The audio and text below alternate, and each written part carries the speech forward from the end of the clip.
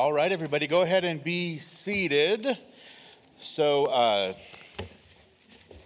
the lovely, talented, and popular Miss Susie is not here this morning, so I'm pinch hitting for her, and I will do the best that I can. Welcome to Calvary Chapel Mountain View.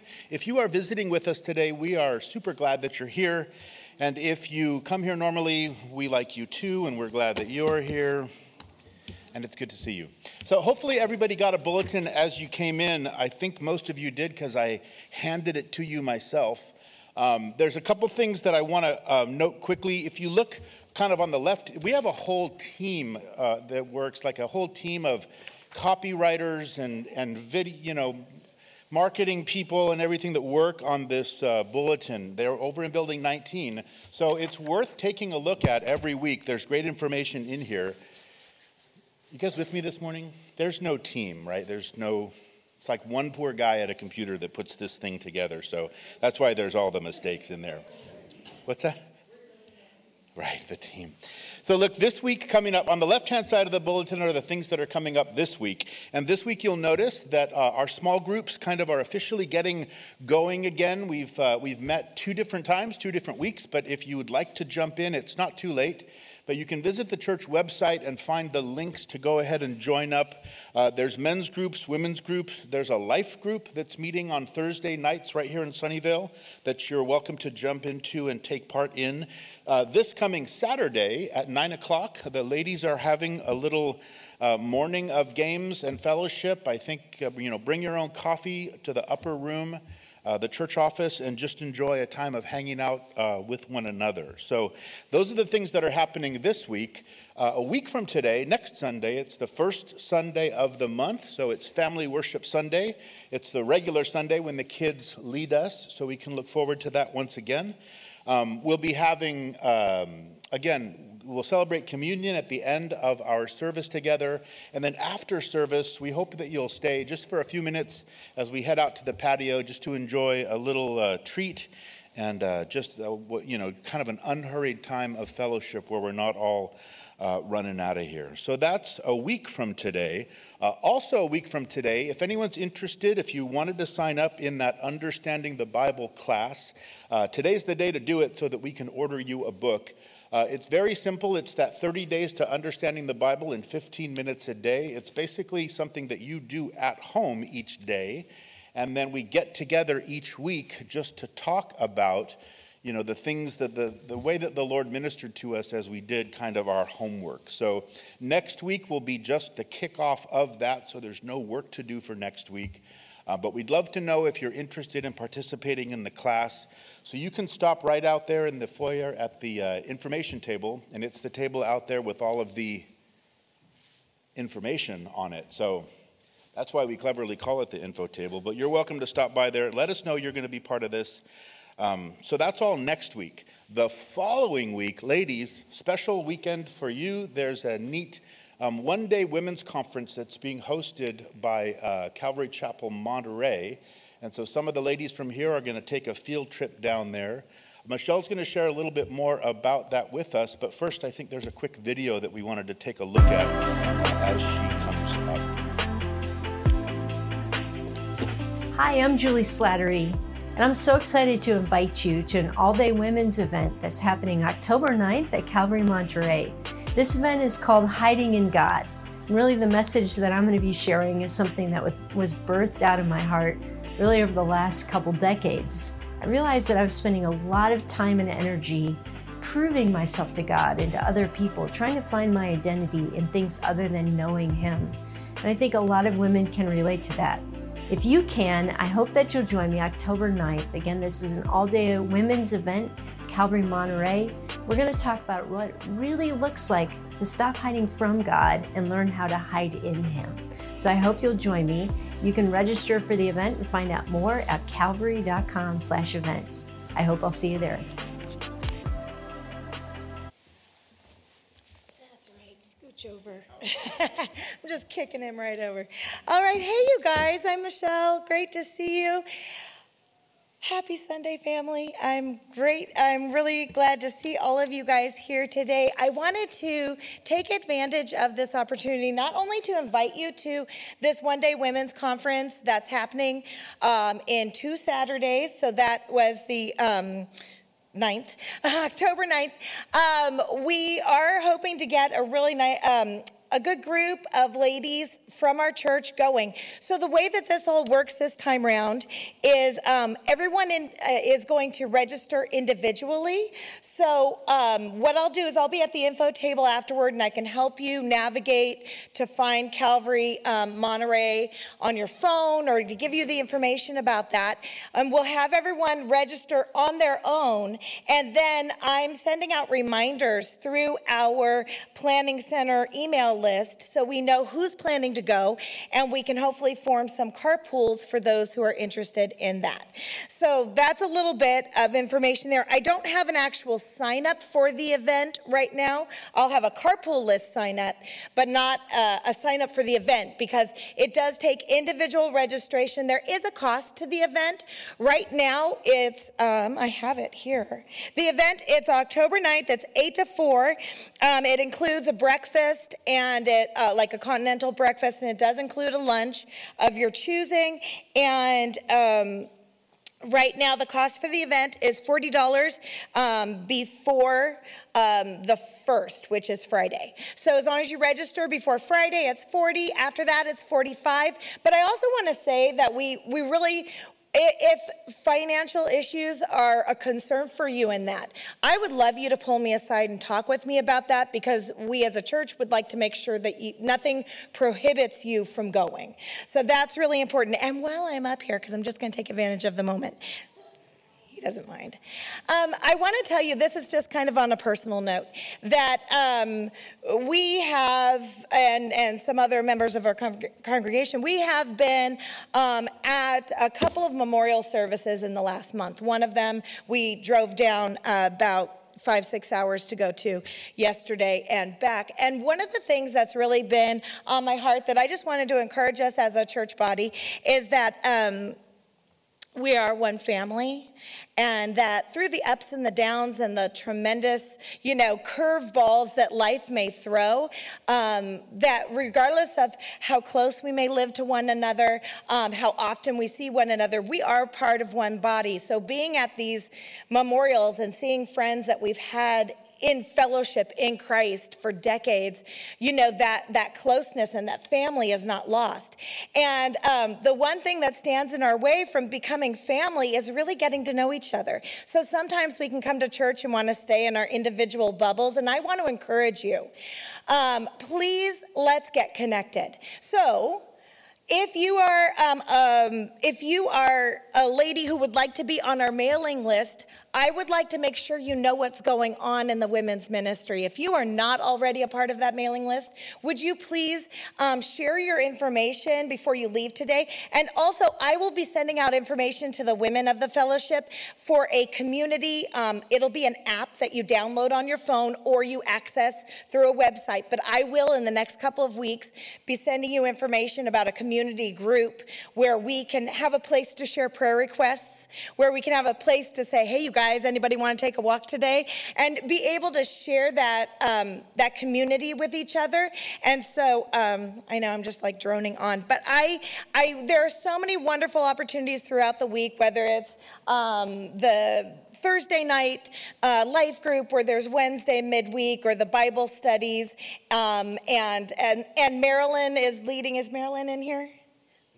Okay, so Marilyn, if you are at all interested in getting together for the Ladies' Day of Fellowship next Saturday, Marilyn will help answer your questions on that. But we would love to spend time with you, and I would love personally to develop deeper bonds with each one of you as family, and I hope that you feel the same. So, good morning, family, and that's it. Thank you, and we'll connect more. All right, I know, I'm just taking over. Isn't she just a delight? She'll ask me afterward, was that too long, honey? And so we'll all just tell her now, no, it was just the perfect length. So listen, Kids, elementary kids, you guys are dismissed. Youth group, so junior and senior high, you know that Pastor Chris and Heather are suffering for Jesus this weekend in Hawaii. So you guys are going to suffer for Jesus right in here along with us in Big Church today. So you're not going anywhere. Kids are dismissed. Everybody else, you do need to give somebody a hug or a high five or a fist bump or a COVID wave or something and say hi to somebody this morning.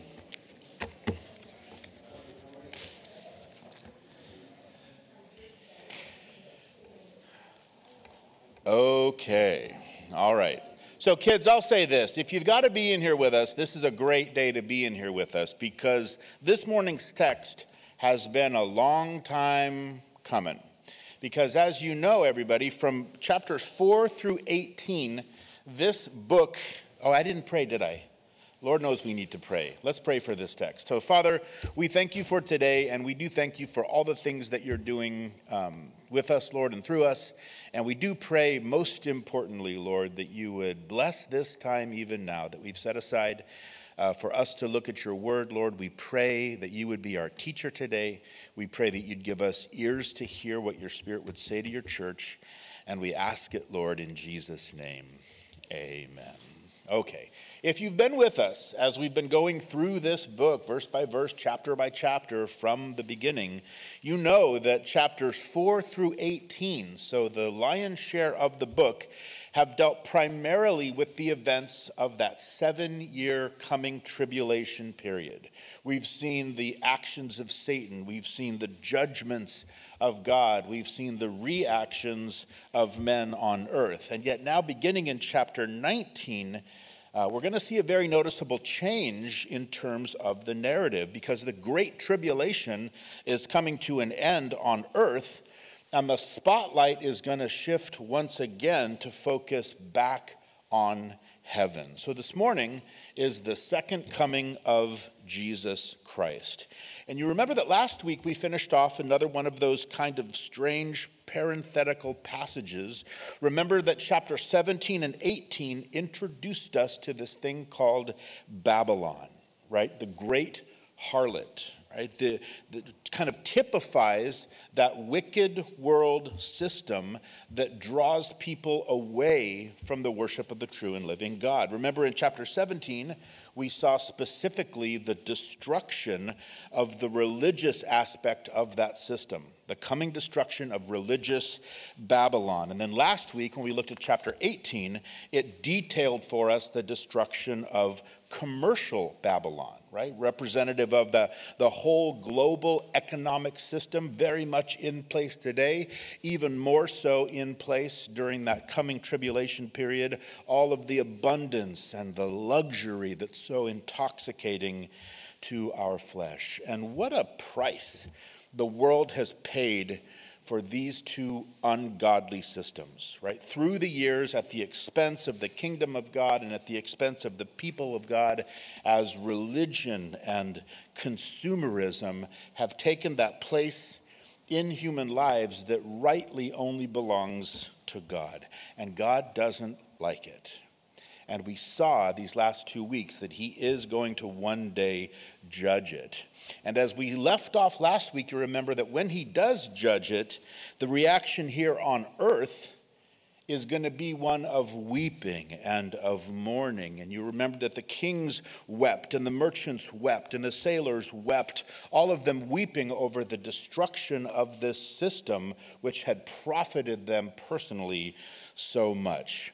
But then we also saw, when we last left off, I think in just our last verse last week, there was a completely different reaction that came from heaven.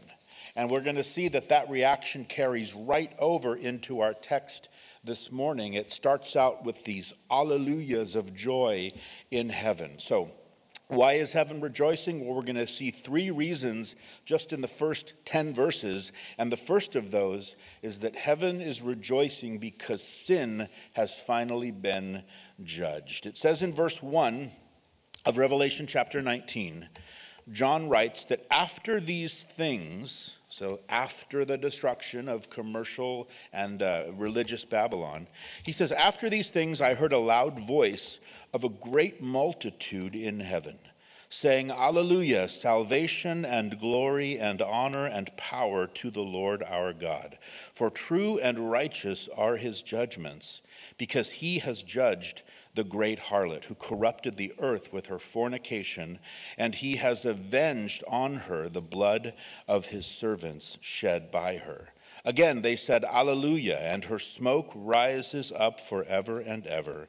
And the 24 elders and the 4 living creatures fell down and worshiped God who sat on the throne, saying, Amen, Alleluia. Right, so if you've been with us the last few weeks, you guessed it, this is a mega voice, right, from this mega multitude. This kind of explosion of praise that comes from heaven at the destruction of these two systems, right? The destruction of the mega harlot, because she has been the one that's corrupted the whole world and drawn them away into her adulterous sin. And yet what we see is that for all of her riches, for all of her allure, there was nothing left of her at this point but smoke.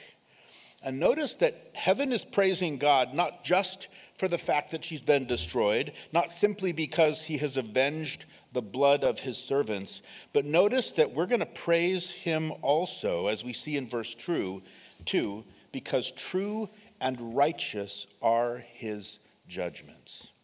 Once again, God's judgments, as we've seen as we've worked our way through this entire book and we've looked at them, they are not random. They are not emotional, they are very measured, and they are deliberate, and they are righteous, and they are true, and they are perfect. And the fact is that God he would not be righteous himself if he didn't judge the unrighteousness in such a righteous way. And again, I think this reminds us, I think it's very important to be reminded of this fact that when God calls us as Christians to leave the vengeance to him, that we can leave the vengeance to him.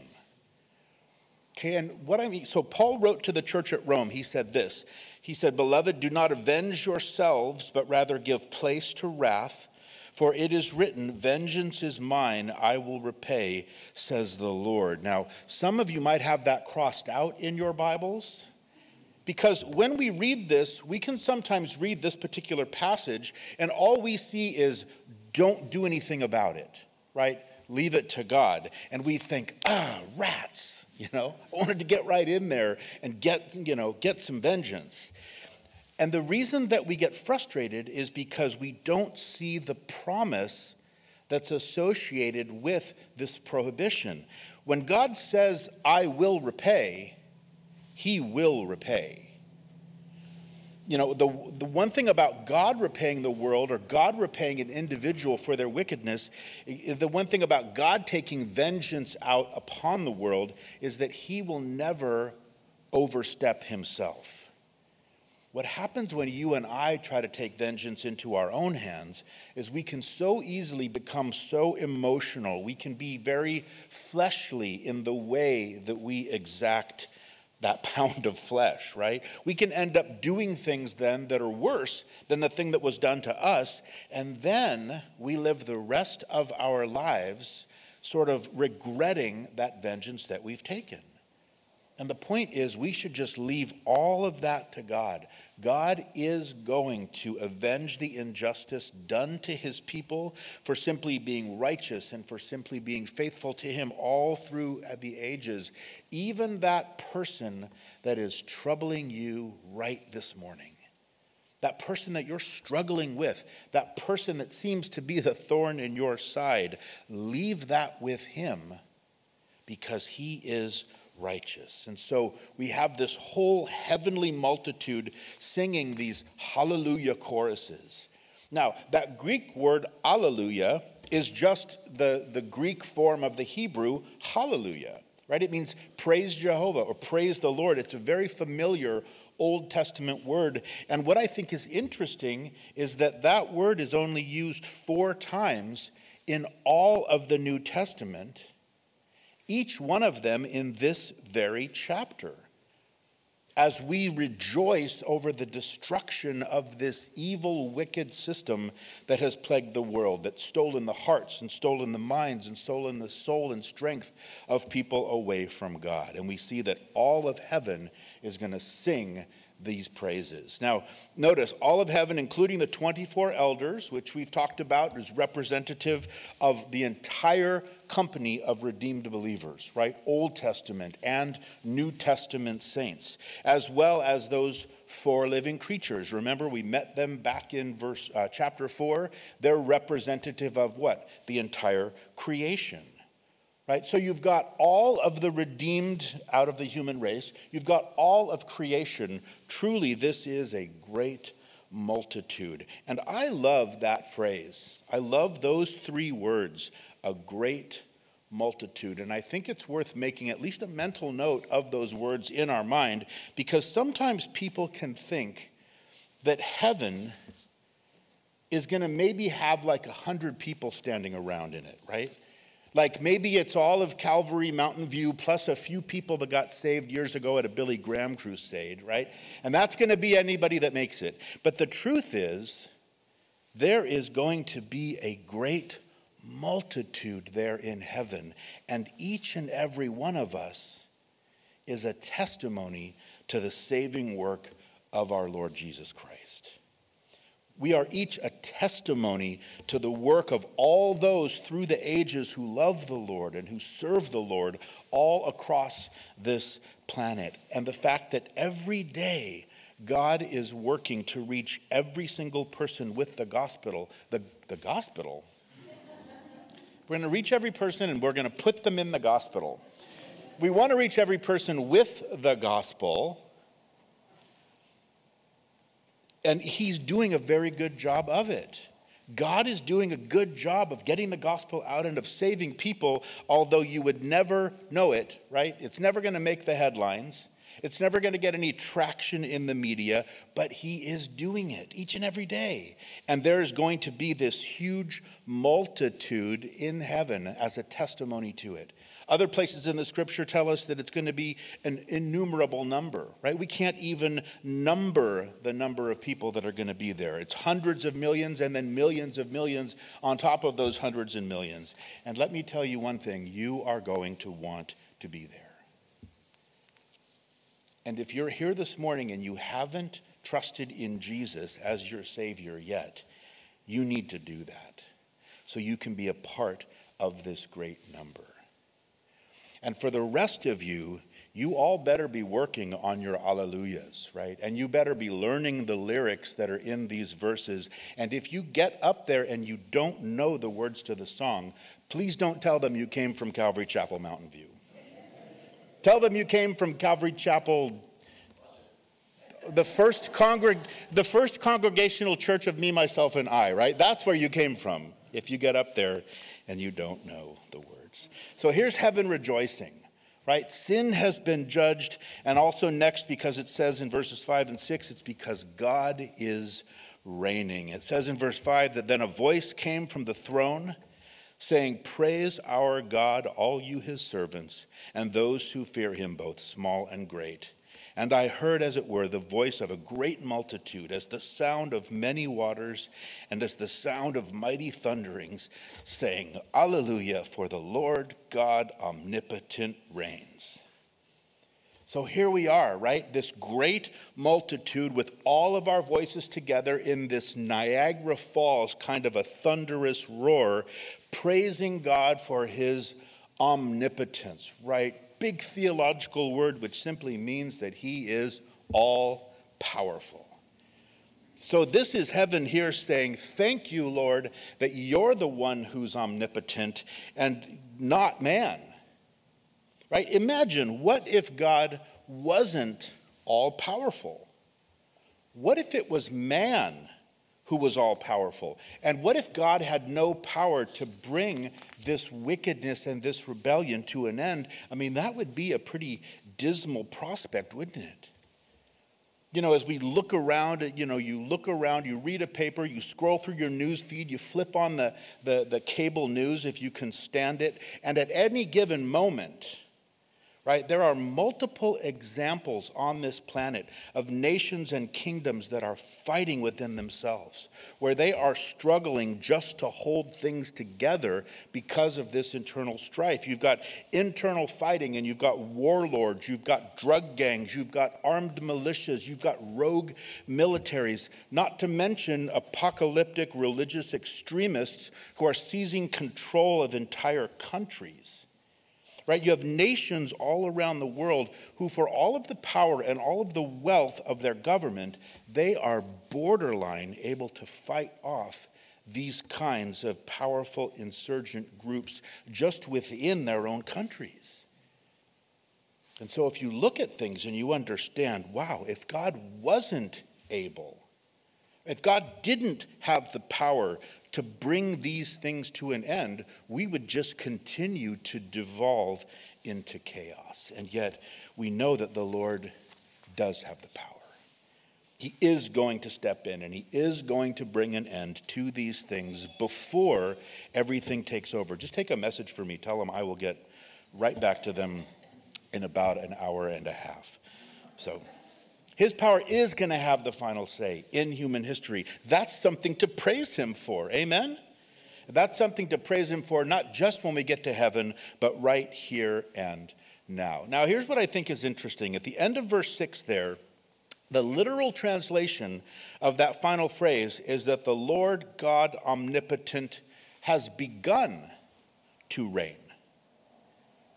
So God has been reigning on the throne of heaven, but now he is about to conquer the thrones of earth, as well as the kingdom of Satan, as well as this coming kingdom of the beast. And in his sovereignty, we are watching him as he allows men and evil angels to do their worst. But finally, there will come a time here in Revelation chapter 19 where God's will be done on earth as it is in heaven, just as we have been praying and the church has been praying for centuries. And sometimes I think we can wonder personally, we look at some of these things that we go through, we look at some of the things that come into our lives, and we can have a tendency to question his omnipotence. Right? How could this thing have been allowed to happen to us? And yet this is where we need to trust in him. This is where we need to trust that some way, somehow, it fulfills his purpose for us. If God is all-powerful, if he is omnipotent, if he has allowed something into your life, trust that he has done it for your good and for his glory. And so we should simply praise him for it. When things are bad, we praise him for it. When tragedy strikes, we can praise him for it because we know that he loves us, because he demonstrated his love for us on the cross. So far, in just 6 verses, heaven has rejoiced because sin has been judged. Heaven has rejoiced because God is reigning. And now finally, starting off in verse 7, it says, "Let us be glad and rejoice and give him glory, for the marriage of the Lamb has come, and his wife has made herself ready. And to her it was granted to be arrayed in fine linen, clean and bright. For the fine linen is the righteous acts of the saints." And then he said to me, "Write, blessed are those who are called to the marriage supper of the Lamb." And he said to me, "These are the true sayings of God." So one more reason why we, with this great multitude, are so filled with God's praise and filled with joy is because the time has come for the Lamb of God to be joined unto his people, to be joined unto us in an intimate union that is so close that it can only be compared to the marriage of a man and a woman. And though this certainly appears to have seemed to John, maybe it appears to us like it's too good to be true, look at the way that the angel affirms at the end of that. He says, look, these are the true sayings of God. I'm not lying here, John. This is going to happen. Now, we've talked about the fact that this idea of the relationship between God and his people as a marriage goes back far into the Old Testament. Again and again, we see the prophets picturing Israel as the chosen wife of God, and more specifically during times in their history as the wayward wife of God, whose promised restoration will come in this future kingdom. And then we've seen this same kind of a marriage symbolism runs all through right into the New Testament. And yet the church, not regarded as some sort of an unfaithful wife, but as what? As a virgin bride, right? As we await the coming of our heavenly bridegroom. And this, by the way, is one of the reasons why there's such great importance placed upon the sanctity of that marriage relationship, because it's a picture of our permanent relationship with Jesus Christ. And the picture here of this marriage and of this wedding feast, I can tell you this would have meant so much to John's original Jewish reader audience. Now, understand that Jewish weddings in that day were very different than our weddings today in the Western world. First of all, there would have been an engagement years and years before called a betrothal. And the betrothal was arranged by the parents. How's that sound, youth group? I think it sounds really good at this point. With 3 daughters, right? The betrothal arranged by the parents, they didn't leave that to the whims and the wants of the youth, right? When they were very young, the bride and the groom would have been promised to one another. The engagement was binding, and it could not be broken except by a special form of divorce. Now, finally, when they were old enough and the marriage was to be consummated, the groom would return for his bride, and yet the exact time of the groom's arrival was never known to her in advance. But instead, he would come and he would whisk her away from her home, and then the bride and the groom would remain hidden at the groom's father's house for 7 days.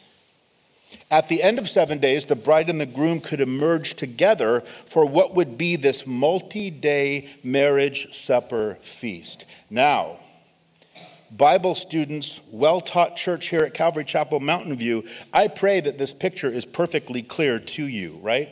We, the church, have been betrothed to Jesus, right? The dowry has been paid for us. The arrangements have already been made. All that we are waiting for at this point is for our bridegroom Jesus to return for us at a time that we do not know, and then whisk us away to his Father's house. What's that sound like? The rapture of the church, where we will be safely secluded away with him for 7 days, or the 7 years of this tribulation period, after which we will emerge with him and be presented with him as his wife as we enjoy this heavenly marriage supper, right? The marriage supper of the Lamb. This is such a beautifully perfect prophetic picture, or it's just a lucky coincidence. Amen? Or not, right? We have such a wonderful future with our bridegroom to look forward to. But I want us to notice this. What does it say for now that we are supposed to be doing while we wait? Look again at the end of verse 7. It says, his wife has made herself ready. And to her it was granted to be arrayed in fine linen, clean and bright. For the fine linen is the righteous acts of the saints. So that's right, we are getting ready, right? We are putting on fine linen, clean and bright, right? We're totally tracking with all of that, especially me, because I look pretty good, I think, in white, so I've been told. But what's this business What's this business at the end about the fine linen is the righteous acts of the saints, right? You're thinking, well, Pastor Bill, I thought you keep saying that we're saved by grace and not by works, right? Not by our righteous acts. Well, and indeed we are. Nobody can work their way to heaven, and the Bible is perfectly clear on this point. Remember the Apostle Paul writing to the Ephesians, he said, "For by grace you have been saved through faith, and not that of yourselves. It is the gift of God, not of works, lest anyone should boast." Our salvation is a free gift that God gives, and we simply receive.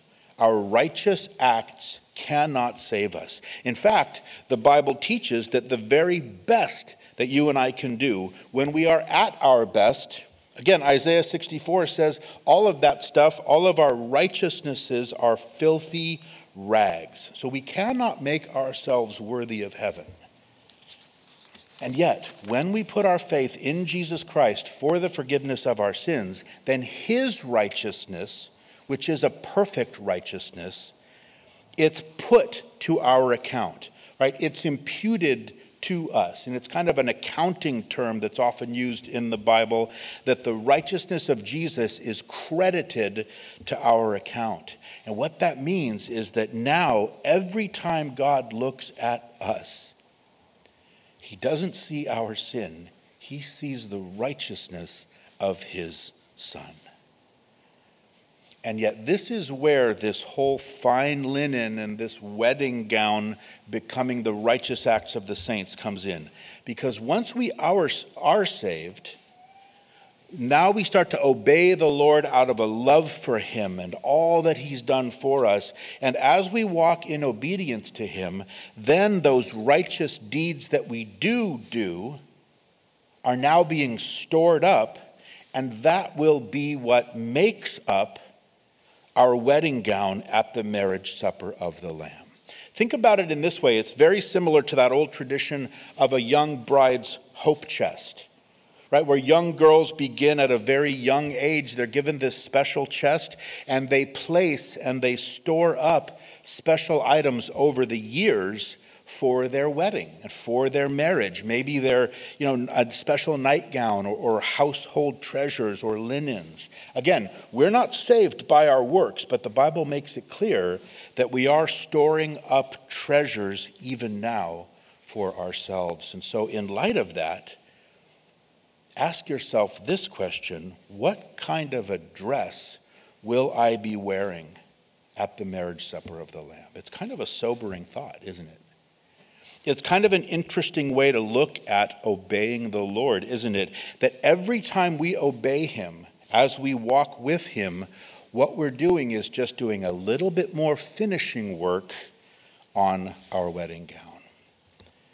And I know some of you in here, and you have such beautiful testimonies. I know that there are going to be some of you in here that are going to have some beautiful gowns in heaven. I will probably be there in a miniskirt, I'm afraid, at some time. Right. How's that for a visual on a Sunday morning? Okay, back to our text. This scene, right, is so impressive to John.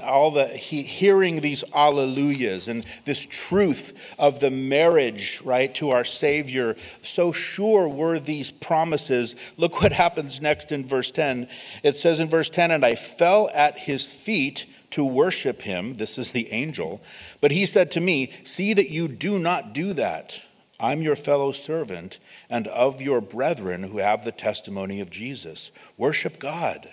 For the testimony of Jesus is the spirit of prophecy.'" John is so overwhelmed by everything that he's experiencing and all these things that he is hearing. He can't help himself, and he falls down at the feet of this angel and he starts to worship. But understand, it wasn't because John didn't know any better. At this point, remember, John's like 90 years old. It's amazing he could fall at anybody's feet, right? 90 years old, and he is probably as saintly as any person could possibly be. He knows better than to worship angels, but he does it. He does it because he's just got to fall down and give praise and give thanks and express that overflowing that's happening in his heart. And I think that this is a great reminder for us that heaven is going to be better than we could ever possibly even imagine that it is possibly ever even going to be. It's going to be better than that. And the reason it's going to be better is because our Savior Jesus will be the focus. And that's why the angel so quickly redirects John's, right? He redirects John's focus. He puts it back on Jesus where it needs to be, because both in heaven and on earth, it is all about Jesus, right? He is the subject of the story. You've heard the expression that history is his story. And I hate this next illustration, right? Years ago, there was a publishing company who brought together this panel of about 30 educators and historians. And they asked this panel to select what would be the 100 most significant events in history and then to rank them in order of importance. And so they took months to consider, and then the panel reported that they considered the most significant event of history to be the discovery of America. I think they were probably American historians, right? Second place, most important event in the history of the world, was the invention of movable type by Gutenberg. The third, 11 different events tied for third place, and 5 events tied for fourth place. The writing of the Constitution of the United States, the development of ether. Somebody tell me why that's so important, right? The development of the X-ray, the discovery of the airplane, and also tied for fourth place is the life of Jesus Christ of Nazareth. Jesus tied for fourth. And what a sad commentary, isn't it, on the condition of our humanity, right? The human race, that our Savior, the Son of the living God, God himself come to earth in the flesh to redeem sinful mankind, that he tied for fourth place. We know he's not fourth, amen? He's first. And what the angel says here is that all of the scriptures, from the in the beginning God of Genesis 1:1 right through the grace of our Lord Jesus Christ be with you all, amen, of Revelation 22:21, every verse in between testifies to that fact. It testifies, it's the testimony of Jesus is the spirit of prophecy. So the intent behind every prophecy that God has given in his word, Old Testament and New Testament, is to testify to Jesus. It's to glorify him. We've talked about the fact before that this book of Revelation, it's not the revelation of facts about the future. It's not the revelation of something that will lead us into a knowledge of prophecy and just knowing all of these things. The revelation of Jesus Christ is to lead us into a greater worship of Jesus, so that we truly start to see him more fully for who he is. I love what one author wrote about this subject. He said that this means that prophecy at its very heart is designed to unfold the beauty and loveliness of our Lord and Savior Jesus Christ. So if prophecy doesn't draw me into a closer relationship with the Lord Jesus, then I have missed the purpose of prophecy and of the Word of God. You remember when Jesus spoke to the Jewish religious leaders? In John chapter 5, he said, "You search the scriptures, for in them you think you have eternal life. And these are they which testify of me, but you are not willing to come to me that you may have life." So what the religious leaders of the day were doing is they were looking entirely at the law and the prophets, and they were saying, okay, God gave us all of this so that we might figure out how to live lives that are good enough to get into heaven because we've established our own righteousness before God. And what Jesus said in essence is that is not at all why these words were given to you. Jesus said, you have missed the entire meaning of the Old Testament. because the entire purpose of the law and the prophets is to speak of Jesus the Messiah who would eventually come, right? From the entire sacrificial system to every kind of offering in the temple, to the temple and the tabernacle itself, all of the design, all of the furnishings, from the things inside the Holy of Holies on the inside, all the way to the badger skins on the outside, right? Every single thing about all of those things, they are all pictures of Jesus, and they all point to him. Remember on the road to Emmaus, Jesus walked with the two disciples after his resurrection, and it says that beginning at Moses and all the prophets, he expounded to them in all the scriptures the things concerning himself. He said that one of the functions of the Holy Spirit is to glorify him, right? And to tell us the things that will come. And so we see these first 10 verses of this chapter. It's this tremendous, beautiful revelation, right? It's a very fitting introduction to what we are about to see in the very next verse. Now we come to the second coming of Jesus Christ. Verse 11 is the entire subject of this book. It says in verse 11, "Then I saw heaven opened, and behold, a white horse, and he who sat on him was called Faithful and True, and in righteousness he judges and makes war." Again, make a note next to verse 11, because this is the climax of everything that we have read so far. It's like this giant curtain just opened up to reveal the greatest masterpiece you could imagine. Heaven itself is opening now to reveal Jesus Christ, but this time in all of his glory. Because he is coming now to finally judge and to make things right. It says he's going to wage war against the wickedness and the rebellion upon the earth. Do you remember back in Revelation chapter 13 and verse 4, remember everybody's all kind of lifted up in pride. They're kind of drunk with the charisma of the Antichrist and all of the false promises that he made. And remember they said this of him. They said, "Who is like the beast?" Right? Who is able to make war with him? Well, here's their answer to that question. And I promise you the end is not going to be as good as they wanted it to be. Jesus is coming just as he promised that he would, because he is faithful and true. He's always faithful. He's always true. And now he's going to fulfill all of the promises and fulfill all of the prophecies related to him in the establishing of his righteous kingdom. He's going to fulfill all of the prophecies that he didn't yet fulfill in his first coming.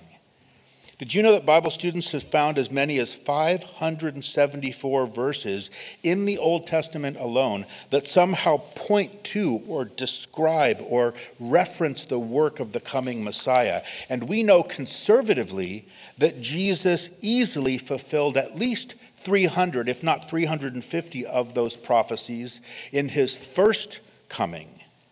So any of the ones that he missed, right? He only missed because they were always intended to be fulfilled at his second coming, and he will do it because he's faithful and true to his word.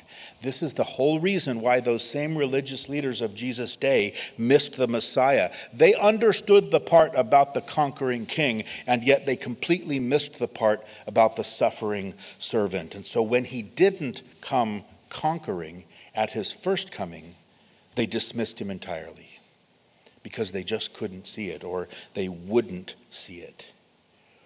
And I think for each of us this morning, there may be promises from the Lord Jesus through his word in your life this morning that still seem to be unfulfilled. And you're waiting, right? And you can't figure out how he possibly could fulfill them all, but he will. And this verse reminds us of that glorious fact. And let me encourage you with this too. It is not your job to figure out how he's going to fulfill all those yet to be fulfilled promises. Your job is simply to trust in him that he will do it. and then to recognize when he does do it, and then to praise him that he did it. You could start praising him now because you know he's going to do it. And remember this. Remember that his work in the world was so great that it is going to take two separate comings for all of those promises to be fulfilled. And so it may well take multiple visits to your life personally to fulfill all of those promises that he's made to you specifically. But he is faithful and he is true. And as we continue now in the text, look at the way that John describes Jesus and look at the contrast that we see now to Jesus at his second coming to the way we saw him in his earthly first coming 2,000 years ago. Here now he's atop this white horse of victory. And in verse 12 it says that his eyes were like a flame of fire, and on his head were many crowns. He had a name written that no one knew except himself. He was clothed with a robe dipped in blood, and his name is called the Word of God. So no longer does he ride on this humble donkey of peace. Now he's on this fiery white charger of war. Right? His eyes aren't filled with tears the way they were when he wept over the city of Jerusalem. Now it says they're full of fire because he sees everything and he judges everything. He's no longer wearing this mocking crown of thorns, but it says he wears many crowns, right? He wears all the crowns. All authority is his. And of course, instead of being stripped as he was by his enemies, now we see him wearing this beautiful garment that's dipped in blood. And that doesn't speak of his own blood that was shed on Calvary. This speaks, just as Isaiah 63 foretold, of Messiah who would come trampling the unrighteous. He says, their blood is sprinkled upon my garments, and I have stained all my robes. So his robe this time is stained in the blood of his enemies. There is one specific similarity here in verse 13 that we've seen before. His name is still called the Word of God. It is one of the most familiar and one of the most beautiful names of Jesus in all the scriptures, right? In the very first verse of John's gospel, he says that in the beginning was the Word, and the Word was with God, and the Word was God. And then in verse 14, he says, and the Word became flesh and dwelt among us, and we beheld his glory, the glory as of the only begotten of the Father, full of grace and truth, right? In just the same way that it's our words that ultimately reveal our hearts and reveal our minds to others, so the Father reveals himself to us through the Son, the Word who's become flesh, right? Jesus is the greatest communication of the Father. He's the greatest revealer of the Father. He's the greatest revealer of heaven and the things of the Father that the Father has ever sent. In Hebrews chapter 1, it says, God, who at various times in various ways spoke in time past to the fathers by the prophets, has in these last days spoken to us by his Son, whom he has appointed heir of all things, and through whom also he made the worlds, who being the brightness of his glory and the express image of his person, and upholding all things by the word of his power. So Jesus is the Word of God. He is the true revelation of the Father. And I think it's because of that, notice next that John tells us in verse 12 that Jesus has even yet another name. It says that written on him is this name that no one but he himself knows. And that's simply a reminder to us that just like the Father, Jesus is the indescribable one. That our human language and our human finite understanding is incapable of capturing all that he is. Did you know that there are 256 different names given in the Bible for the Lord Jesus? And each one of them, of course, expresses some specific aspect of his character. And then there's this one that catches everything else that those may have missed. Right? Because there are parts of the glory of Jesus Christ that are only known to him. And we will spend eternity exploring all of those different nuances of his nature and being astounded by his beauty and astounded by his holiness and astounded and amazed by his love for us. But we're going to do all of that after we first follow him and share in this victory. Look what it says in verse 14. It says, "And the armies in heaven, clothed in fine linen, white and clean, followed him on white horses." So that's us, right? With him. Each of us on our own white heavenly horse, riding with him from heaven. Incidentally, did you know that it's the only in the book of Revelation that we ever see the door of heaven open, and we only see it 2 times? The first time was back in chapter 4, verse 1, when the door of heaven opened, it said to let the church in after the rapture of the church. And then here in chapter 19, again in verse 1, we saw the door opened to let the church out of heaven 7 years later, as we return with Jesus at his second coming. That's just a fun free fact to throw out for you on a Sunday morning. Verse 15 says that out of his mouth goes a sharp sword, that with it he should strike the nations, and he himself will rule them with a rod of iron. He himself treads the winepress of the fierceness of the wrath of Almighty God. And he has on his robe and on his thigh a name written, King of Kings and Lord of Lords. So here's another one of those 256 names. He is the King of Kings, the Lord of Lords, and he's just come as promised in Psalm 2. He is going to come now and he's going to rule, or literally he's going to shepherd the nations with a rod of iron. Because this time when he comes, right, he comes not to bear the wrath of God on the cross. Now he comes to bring the wrath of God down on unrighteousness, to finally crush all of that rebellion against God. Jesus is not always going to strive with man. He is going to put an end to all of this rebellion. And notice that he's going to do it using what? The Word of God. The Word of God pictured here as this sharp sword that's coming out of his mouth. He will use that, it says, to strike the nations. Now think about that just for a moment. That is heavy. That Jesus will use his word to strike the nations when you consider the fact that it was Jesus whose words spoke the entire world into existence. In Genesis 1:1, Jesus said, "Let there be light," and what? There was light. His words have power that we cannot even conceive of. Have you ever spoken anything into existence? I didn't think so. Neither have I, right? There is such an incredible gap between God and us. And here he takes his word and he speaks the whole universe into existence. And now that's how powerful his words will be on earth. And now they're going to experience that power of his word, but they are going to experience it in judgment. No, thank you, right? I do not want to be on the part of the receiving end of any of that.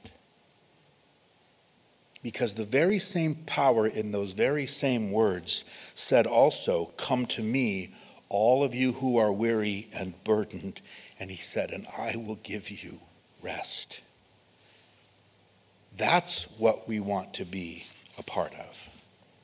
We want to be part of the marriage supper of the Lamb.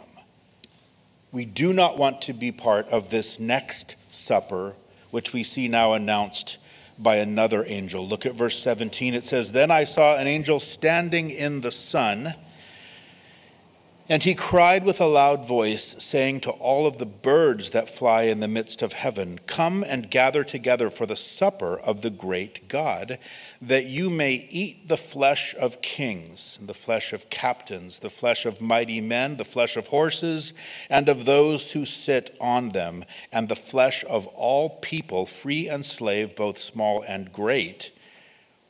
And I saw the beast, the kings of the earth, and their armies gathered together to make war against him who sat on the throne, and against his army. Now remember before, back in chapter 16, we saw that the devil and the Antichrist and the false prophet, they are going to demonically lure all of the great armies of all of the world to come to what will be the final battle of human history, the Battle of Armageddon.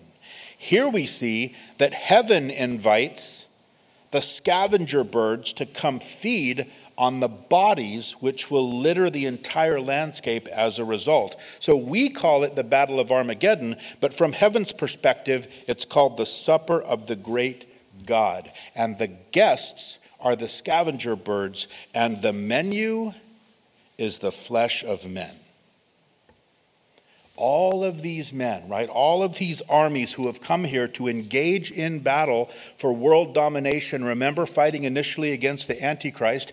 By this point, the Old Testament prophecies tell us that this battle will have been underway for weeks, that there will have been armies battling up and down the Holy Land. Zechariah tells us that on the very day that we return with Jesus, there will be house-to-house fighting right in the very city of Jerusalem. And as we make our appearance, right, the common enemy of all of these assembled armies will quickly shift from being an enemy of the Antichrist. Now the enemy will be Jesus Christ and us as his armies descending from heaven, and they will all unite against us to fight us. But great and small, kings and slaves, they're not going to end up dominating the world. They're not going to conquer the world. They are going to become food for birds who are going to feed on their flesh. Now, certainly, as you noticed, as we read through this account, that word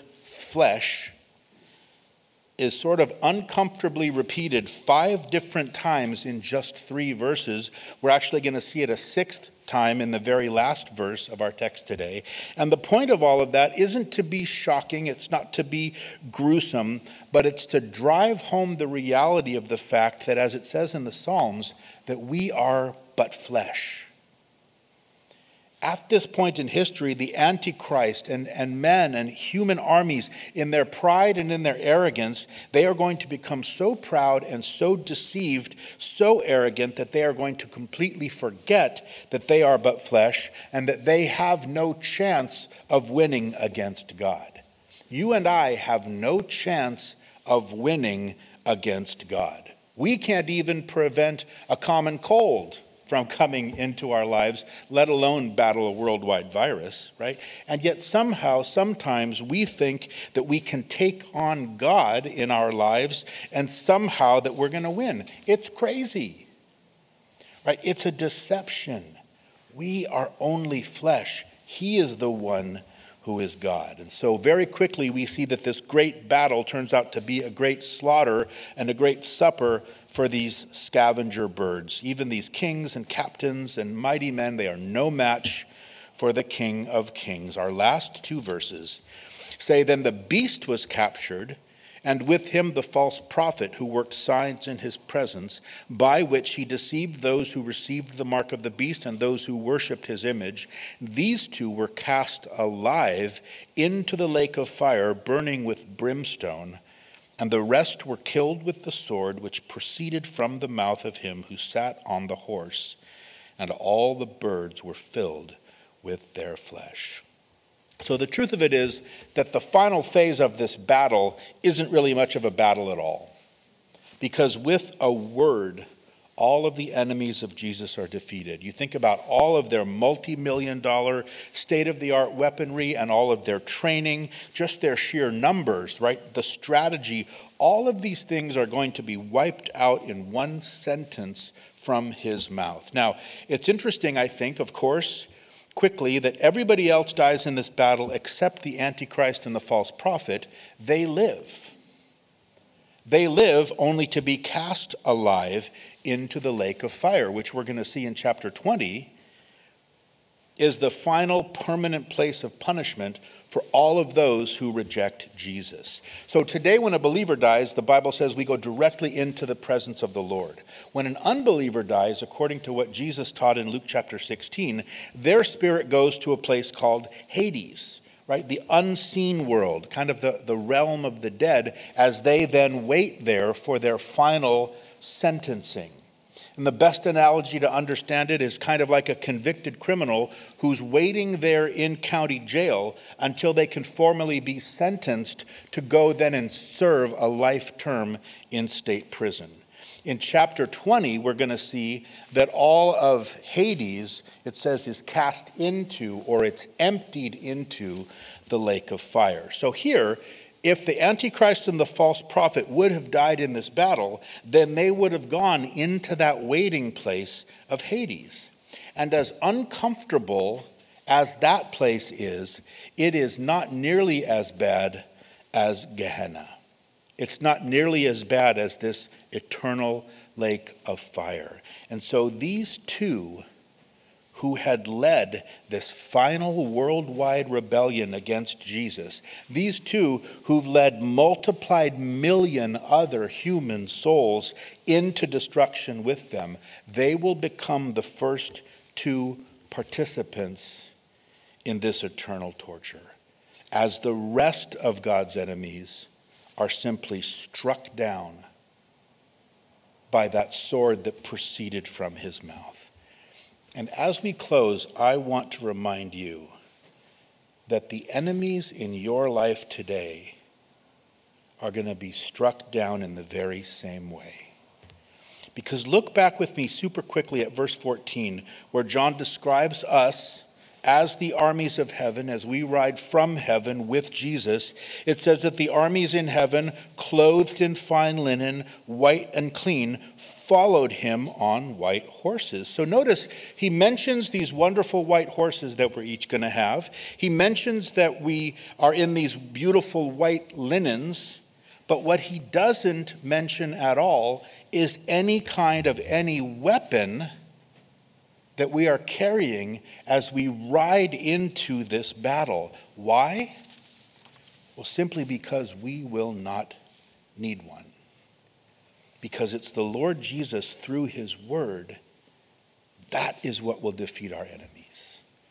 Not only then, at this incredible scene of his second coming, but it's the very same thing that will defeat our enemies even now today. It's Jesus and his word. And this brings a whole new dimension and a beautiful depth to our understanding when the Bible assures us that the battle does belong to the Lord. This is the ultimate battle, right? All of the armies of earth, the best that man could muster to come against Jesus and his people, and he defeats it with a word. So he will be faithful to fight on your behalf. He will be faithful to keep his promises to you because he is always faithful. He is always true. He's not tied for fourth. He's first.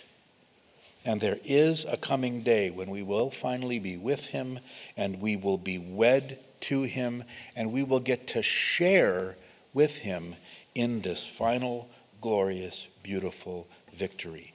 This is the end of the story, you guys. And guess what? We win. Amen? So, Father, we thank you, Lord, for your word, and we thank you for the great encouragement that it brings us, Father. And though these things seem so far away to us, Lord, we know that to you they are simply the blink of an eye. Lord, they are moments from now. And so we pray, Father, that you would help us to remain faithful, to remain true, Lord, to continue to do those things that will help us to be beautifully adorned as we enjoy this marriage supper of the Lamb. And so we thank you, Lord, and we praise you. And we do it in Jesus' matchless name. And all God's people said, amen. Amen. Let's stand and let's worship him because he is worthy.